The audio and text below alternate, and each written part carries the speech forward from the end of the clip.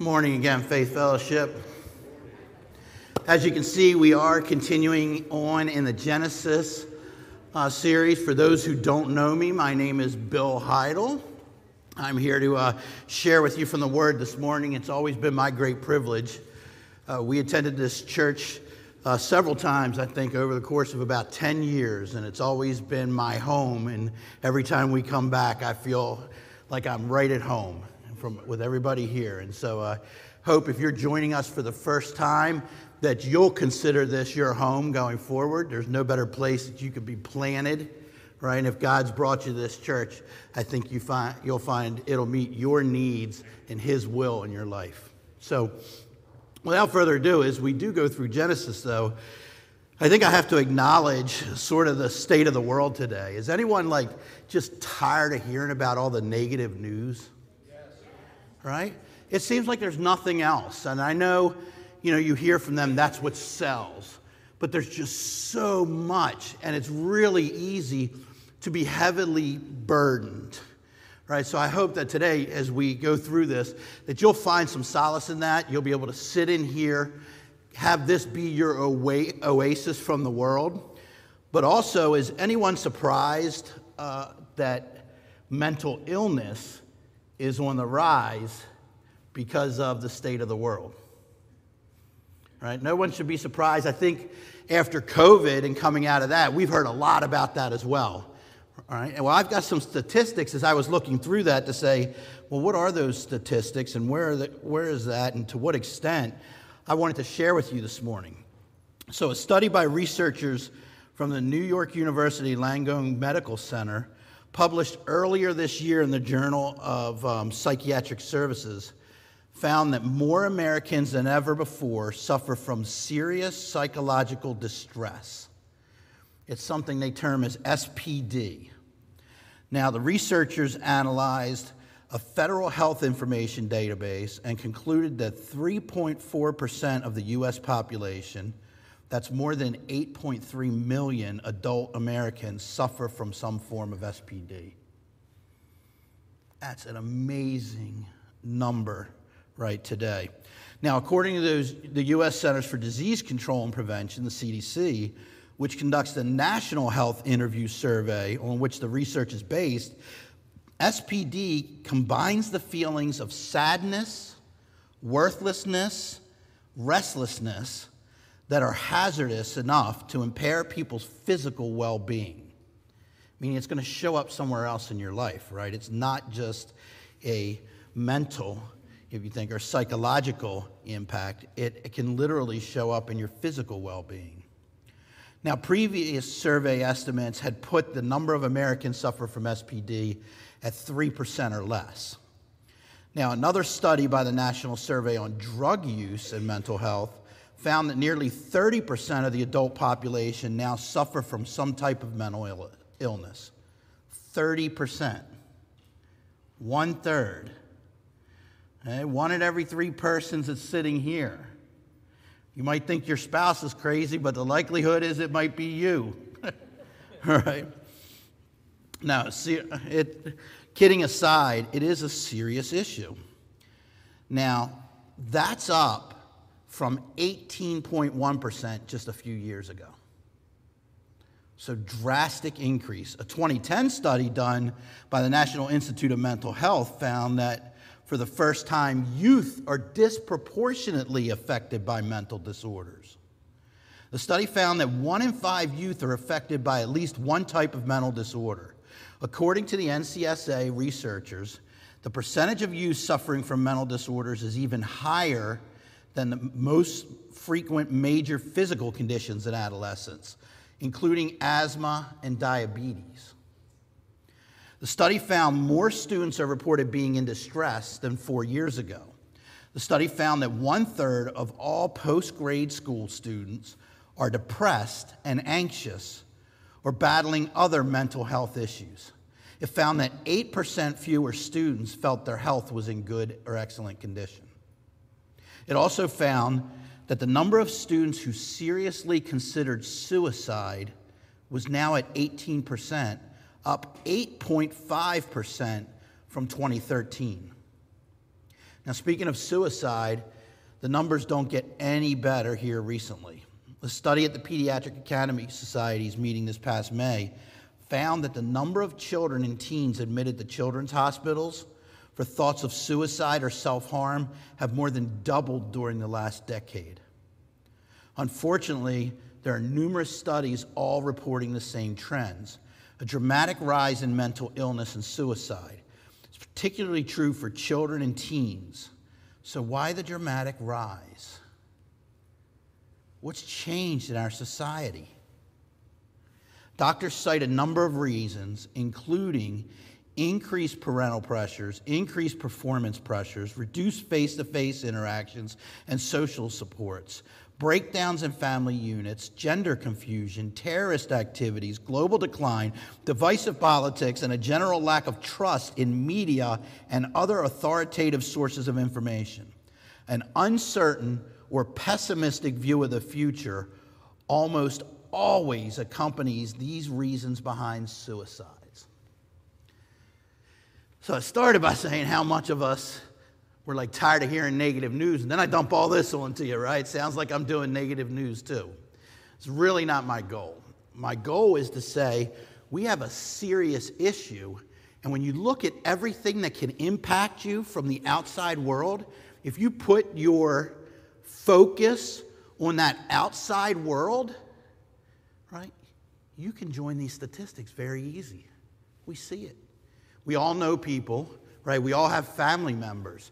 And it's really great that we can run to God's word for cover, right? You and I, who have a faith, who have a relationship, have something that the outside world desperately needs. Now, that does not mean that we are totally insulated from the same things that are happening. It means we have a solution and a place to run and a place to rest. So that's what we're going to do today, is we're actually, in this Genesis study, going to focus on chapter 15, verses 1 to 21. Let me hit the next slide in here. All right. And during that time, we're going to look to Abram and his struggles and God's response to his struggles for some guidance. Right through it, I hope that we will learn something more about Abram, a lot more about God, and something more about ourselves. Does that sound fair? All right, well, before we get in there and unpack the wisdom that's in these scriptures, bow your head with me and let me pray for us. Heavenly Father, we recognize just how bad this world looks. And we also understand that you said it's going to get worse before it gets better. But Father, you were there with us through that fire. We don't attempt to go through life ourselves, but truth is that regardless of what we intend and attempt, we seem to just fall that way. And Father, we acknowledge just a few short weeks ago, we read in your word and studied where you created this paradise in the Garden of Eden. We know this wasn't your intent, but we know you are sovereign. The impact of sin has ravaged this world, and you bring a solution. Father, we love you. We ask you to deal with our shortcomings. We ask you to bring us closer to you, and we ask you that you would take our eyes off of the things of this world that are so fleeting and place them squarely upon you and the things that are everlasting. Father, quicken your word to our ears, our hearts, our hands and feet today. We ask this thing in Jesus' name. Amen. Amen. So let's look at this. If you have a Bible with you, let's go ahead and open this up. I'm going to read to Genesis chapter 15, 1 to 21. Tell you today, and those that know me know I like to put a lot of information for you, right, to help you understand. This is one of those passages that I think you're going to want to take some notes. And the reason I say that is because as you read through this, it's easy to read through this and totally miss tons of things.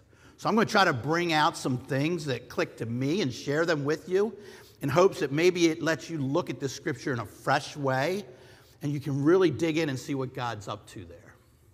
Okay? So let me get started. Genesis chapter 15, verses 1 to 21. After these things, the word of the Lord came to Abram in a vision. Fear not, Abram, I am your shield. Your reward shall be very great. But Abram said, O Lord God, what will you give me? For I continue childless, and the heir of my house is Eliezer of Damascus. And Abram said, Behold, you have given me no offspring, and a member of my household will be my heir. And behold, the word of the Lord came to him. This man shall not be your heir. Your very own son shall be your heir. And he brought him outside and said, Look toward heaven and number the stars, if you are able to number them. Then he said to him, So shall your offspring be. And he believed the Lord, and he counted it to him as righteousness. And he said to him, I am the Lord who brought you out from Ur of the Chaldeans to give you this land to possess. But he said, O Lord God, how am I to know that I shall possess it? He said to him, Bring me a heifer 3 years old, a female goat 3 years old, a ram 3 years old, a turtle dove, and a young pigeon. And he brought him all of these, cut them in half, and laid each half over against the other. But he did not cut the birds in half. And when the birds of prey came down to the carcasses, Abram drove them away. As the sun was going down, a deep sleep fell on Abram. And behold, dreadful and great darkness fell upon him. Then the Lord said to Abram, Know for certain that your offspring will be sojourners in a land that is not theirs, and will be servants there. And they will be afflicted for 400 years. But I will bring judgment on the nation that they serve, and afterwards they shall come out with great possessions. As for you, you shall go to your fathers in peace. You shall be buried in a good old age, and they shall come back here in the 4th generation, for the iniquity of the Amorites is not yet complete. When the sun had gone down and it was dark, behold, a smoking firepot and a flaming torch passed between these pieces.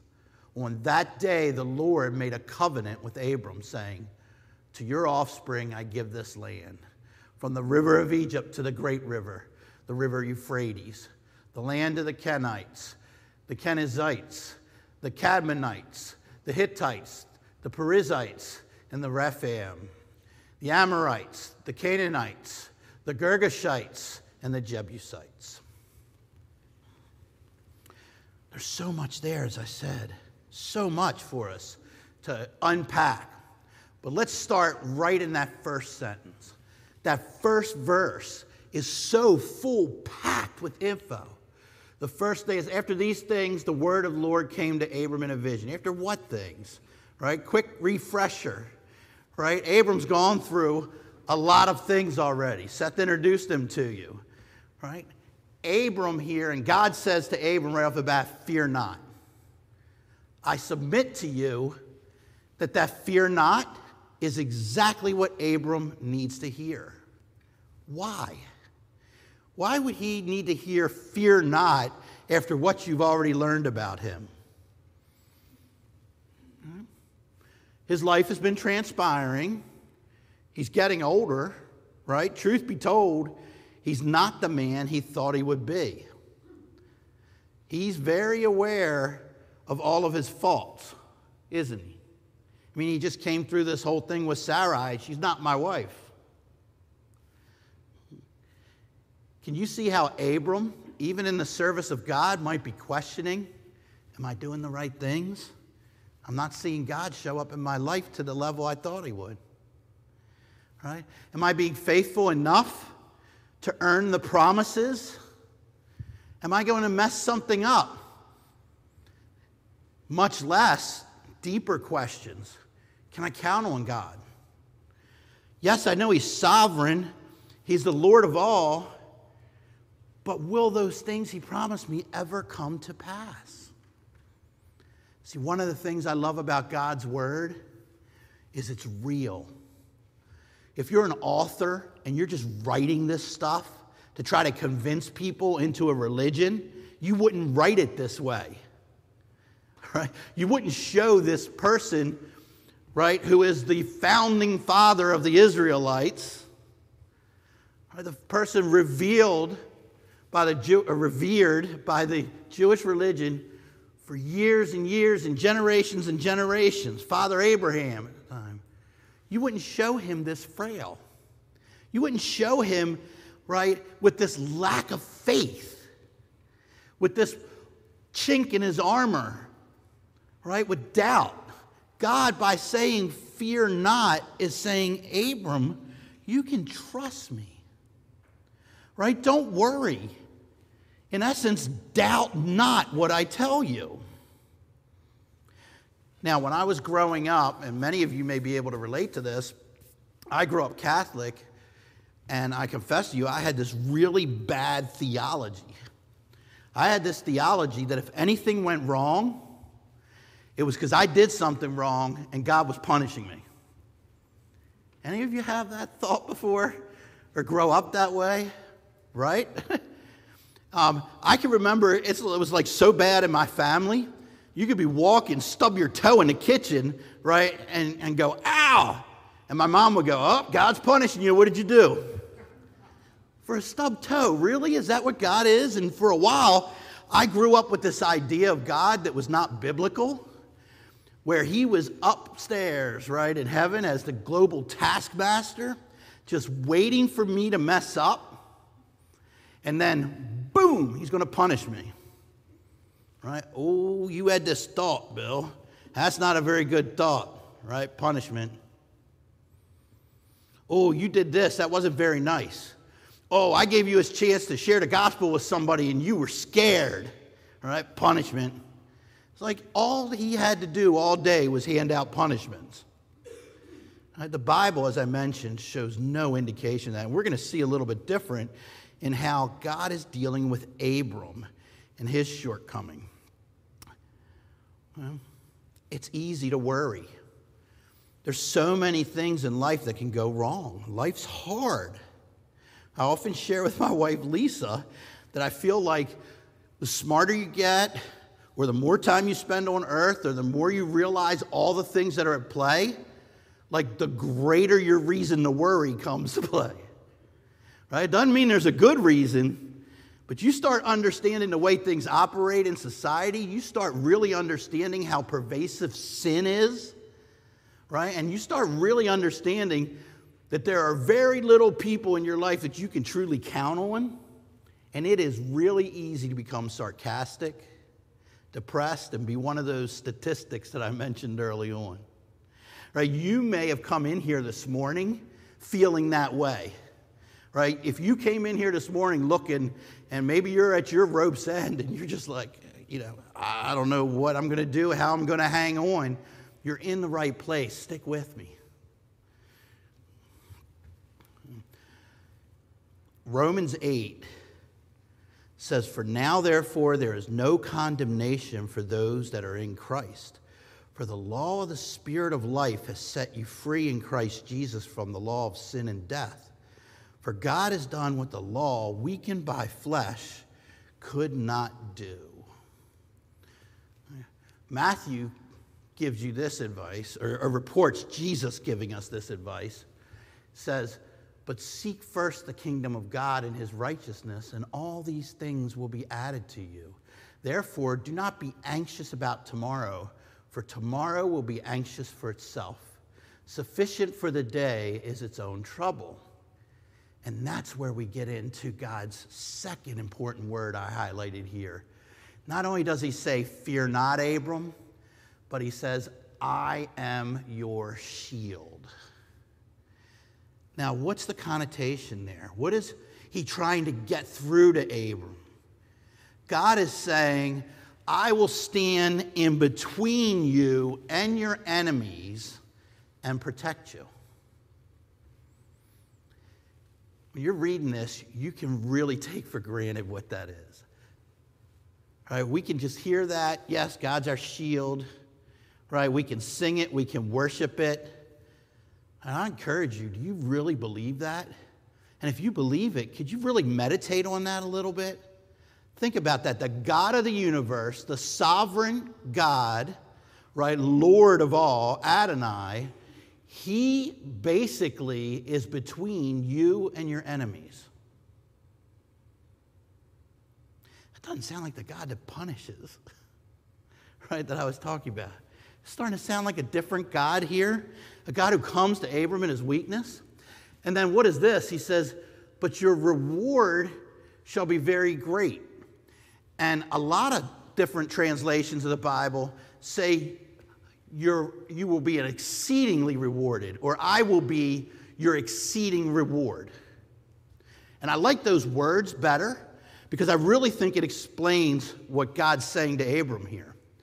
What he's saying, same thing that Jesus was saying in Matthew, is don't worry about the world.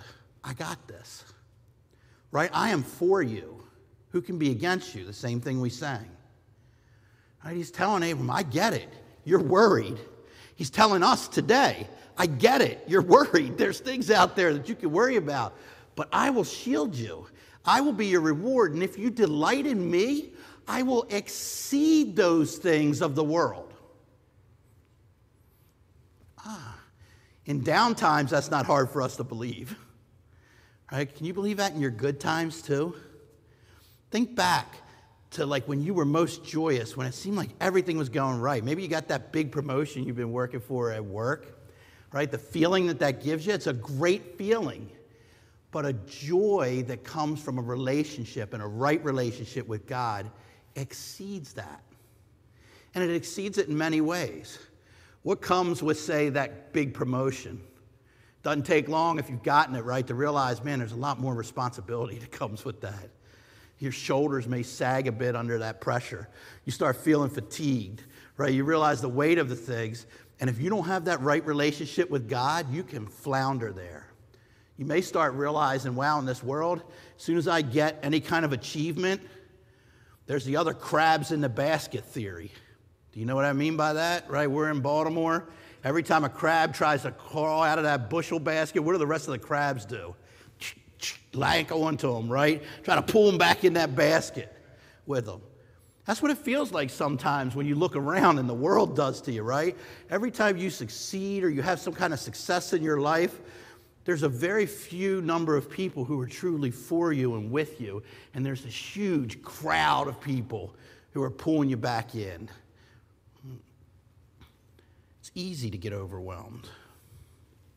But God goes on, right, with that shield saying, if you turn your eyes upon me and away from the world, right, you will have an exceedingly great reward. Some of you probably already thought about this when I was talking about that. Right? In the words of the great hymn, turn your eyes upon Jesus, look full in his wonderful face, and the things of earth will grow strangely dim in the light of his glory and grace. O soul, are you weary and troubled? No light in the darkness you see. There's light for a look at the Savior and life more abundant and free. Oh, those words are so great. Are they sweetness to your soul? They are to me. Right? And when things start pressing in, this is where I'd rather go than a psychiatrist. All right. But it goes on. Verse 2, right? God encourages Abram. And Abram, like every good Christian, just takes those words, goes out and does it, right? No problem. Well, maybe not. Abram says, O Lord God, what will you give me, for I continue childless? So how are you going to be my exceeding reward? How is a relationship with you, right, going to exceed my desire because I'm childless, right, to have an heir? That's what he's saying. And the heir of my house is Eliezer of Damascus, a Syrian.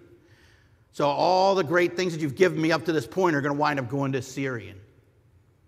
And Abram says, behold, you have given me no offspring. Now we get right back to that Adam quote, right? In the beginning of Genesis where he says, the woman to which you gave me is the one who gave me the apple. Right away, there's this blame game. So we see Abram's no better than Adam, no better than you or I. He's not special, so special, right, that God only blesses him and blesses him in this big thing. God blesses people who are not special. God blesses everyday, ordinary people like you and I. He decides how to do that. But it's almost as if Abram can't hear what God's saying to him because of his worry of dying without an heir. And there's a lesson for all of us. We can worry and meditate so much on those things that we don't have that we don't hear God for what he does have in store for us. All right? We can spend all of our time focused on the earthly things that we need, that we want, that we've prayed for him, right? That he seemingly has not answered. And we could spend no time or little time in the Bible reviewing his promises, looking at his character, right? Renewing our courage by looking at the examples that are out there. And in that way, we almost do the opposite of Romans 8, don't we? We start feeling overcome by the world instead of being overcomers ourselves. It happens. It may have happened to you. It happened to Abram. Goes on the story, though, and says, behold, the word of the Lord came to him. This man shall not be your heir. Your very own son shall be your heir. And brought him outside and said, look toward heaven and number the stars. If you're able to number them, then he said to him, so shall your offspring be. This is a famous part of Scripture, right? If you do any kind of Sunday school, right, the kids draw this. You see it over and over again, but let's really think about this a second, what's going on. Abram's having trouble believing, and God has taken the time to reassure him, to encourage him, to refocus him, and to do something we'll call dream building or giving him a vision. Habakkuk tells us that people fail for lack of vision. God's giving him a vision of what is to come. It's as if all the darkness that is in the immediate present, God is rolling away so that he can see what's yet to come. Right? During the day, how many stars can you count? Not many. Sometimes you can see them, right? They're bright. And there's a couple here or there. But when you roll away all the lights, and during this time, certainly there's no street lights to contend with. There's no city lights. There's no big buildings. So when it's dark, and that sky lights up with stars. And in that way, God reminds him of the promise he made back in chapter 12, right? A promise to give him land, to give him a name, to make him a great nation, and to bless all the nations of the earth through him. And he says, your descendants will be like these stars. Encouragement. And then what happens? And if you get one verse out of this that you want to hold on to, remember, write down on a piece of paper, put on your walls, get a dry erase marker, put it on your mirror in your bathroom so that you see it and you read it and you got your face next to it, right, at least twice a day. It's this one. It says, and he believed the Lord and he counted it to him as righteousness. I love that phrase. Right? Does this phrase say, he believed the Lord and therefore was righteous? Well, you got to read a little bit deeper. Right? You could say that, but if you read deeper, this thing is really, he credited it to him, is the way some people explain it, right, in translations. And so he believed the Lord, and the Lord credited to him as righteousness. Gave him credit. It was beyond him to be righteous, but the Lord credited to him for his belief. So we see this as far as our part is to believe him through everything else that goes on. And in that, in believing him and believing on him, it's credited to our accounts as righteousness. Now, this is so important, right? Highlight it where you can. And can you do that today, though? Can we cast off, as believers, whatever is burdening us? Can we give it to God to shield, to take away? Can you give it to God to maybe leave in place longer than you would like to have it in place? Right? Can you give God your burden and say, go ahead, God, make it bigger if that's what you want? Well, I'm getting hard now, right? Because then what's that indicate if you can't? That indicates that we're sliding back into where Abram was. Right? Pray, keep focused on the Lord, and those things will change a bit. Right? But what if you can't? What if you just can't get there? Right? Does that mean you can't be a Christian? Does that mean, oh, you're not worthy, you might as well give up? Does that mean because God, you can't believe him, he won't count it to you as righteous? Let's read on a bit. Right? 7, and he said to him, I am the Lord who brought you out from Ur, the Chaldeans, to give you this land to possess. What's the significance there? God's reminding him, I've done great things for you already, and I'll do more for you. Right? Don't we all need our Ebenezer, that marker, that thing that we can go back to? When you're in the middle of just being pressed in on all sides, do you do that? Do you go back and take an account of all those things that God did for you? Look back over it, right? It strengthens you. It helps you. It builds your belief. Right? But he said, oh, Lord God, how am I to know that I shall possess it? So scant one verse after it says that he believed the Lord and he counted it to him as righteous, he's right back to where he was. He says, give me some proof. And so, of course, God punishes him, right? No, that's the old theology that I'm talking about. God meets him again. Right? He says to him, bring me a heifer 3 years old, a female goat 3 years old, a ram 3 years old, a turtle dove, a young pigeon. He brings them all of these. He cuts them in half, laid each half over against the other, but he did not cut the birds in half. And when the birds of the prey came down on the carcass, Abram drove them away. As the sun was going down, a deep sleep fell on Abram, and behold, dreadful and great darkness fell on him. Now, when you read this part of the story, you might say, oh, what the heck is going on here? Right? All this livestock killing and blood and staging of the carcasses. Yeah, that's Old Testament stuff, right? That's back there when they were Neanderthals, early man, right? All of this stuff is barbaric that he's doing. I tell you, there's some symbolism there. And I can also assure you that Abram didn't have the same questions as you and I. Abram would have recognized that practice right away. Right? Abram would have said, oh, wait a minute, God's going to ask me to cut a covenant with him. Cut a covenant? What's a covenant, you ask? Well, in ancient times, it's the way landowners, who were called vassals, and kings would make a contract.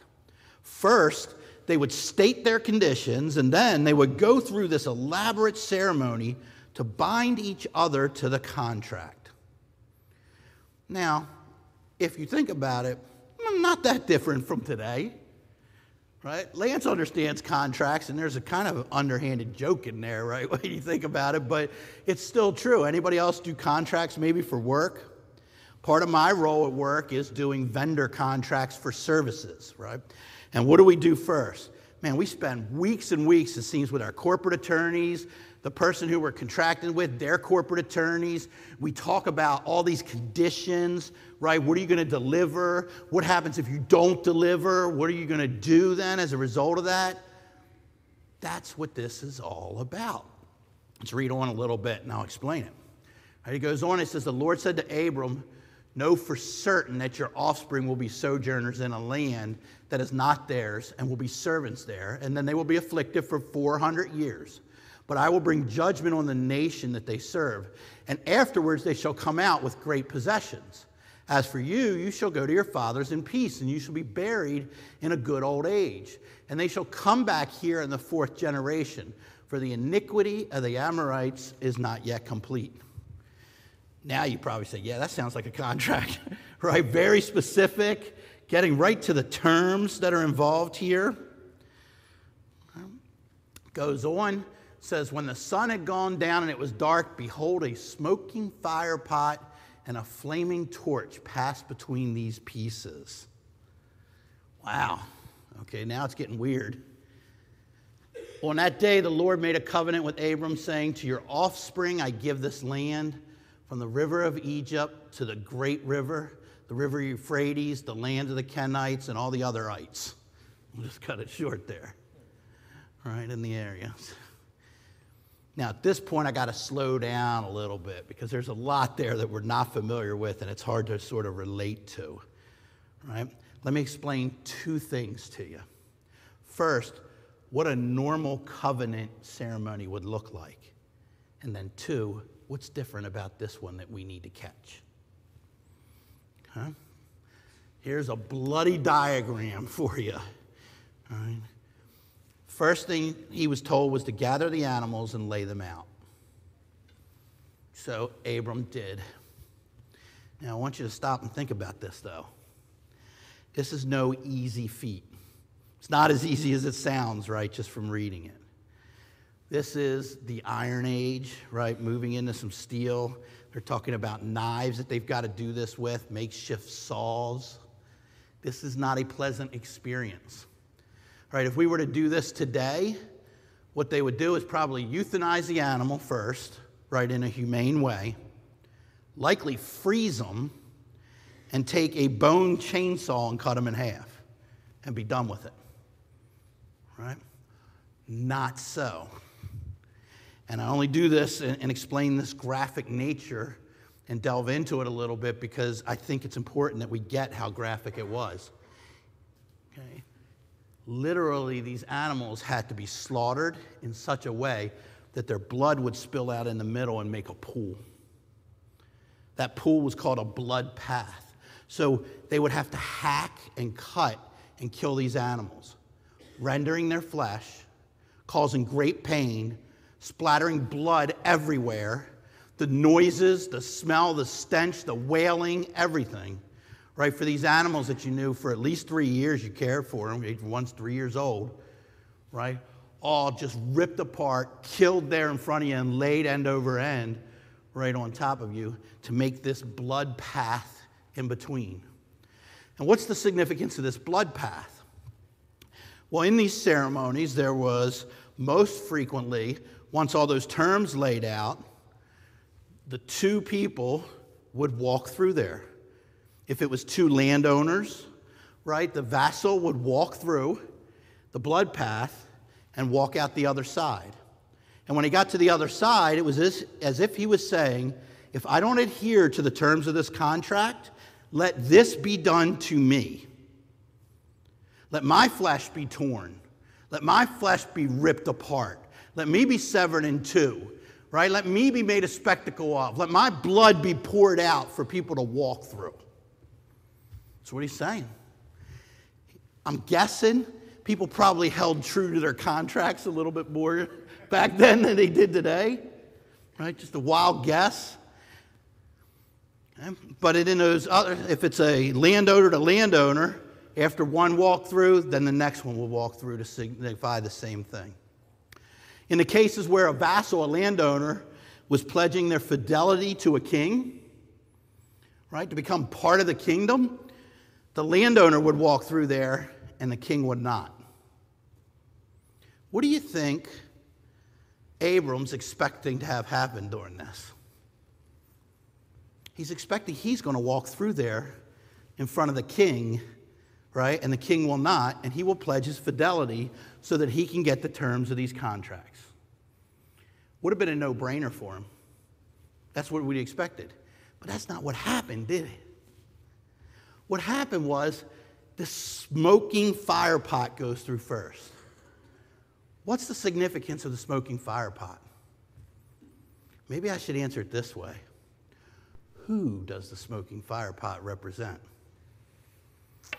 Let's think. We're going through Genesis, right? How about smoke on Mount Moriah when the Ten Commandments are given? Isn't that how God appears at the top? The whole nation sees the smoke, right? How about when he's leading the Israelites out of Egypt, right? During the day, a pillar of smoke. At night, pillar of fire. Right? How about if we go to Isaiah and we see Isaiah's vision in the temple, and he comes into the presence of God, and what happens? The temple is filled with the smoke for the presence of God. How about every time the Lord brings his presence onto the tabernacle for the Israelites, right? Smoke descends on, and smoke fills up those areas. Really easy. That's God walking through. Right? So, wait a minute. Abram, where's he? What's his part in this? He was made to sleep, right? And a fearsome darkness came upon him. What's the symbolism there? Death. Right? What's Abram's part in this? He's dead. He's watching this happen. He can do nothing. He can contribute nothing to this covenant. He's just watching it.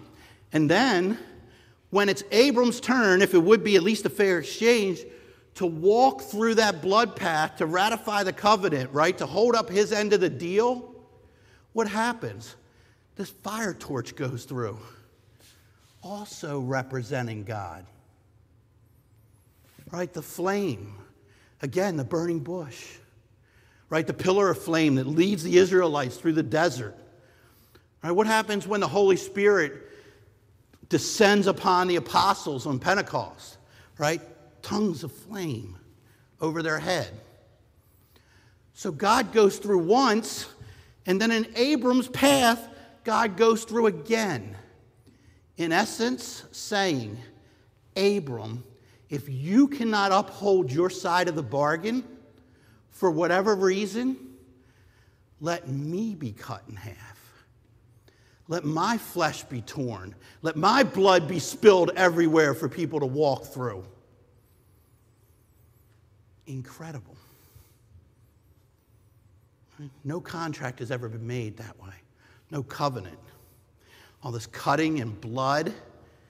Right? Is it ringing bells for some of you?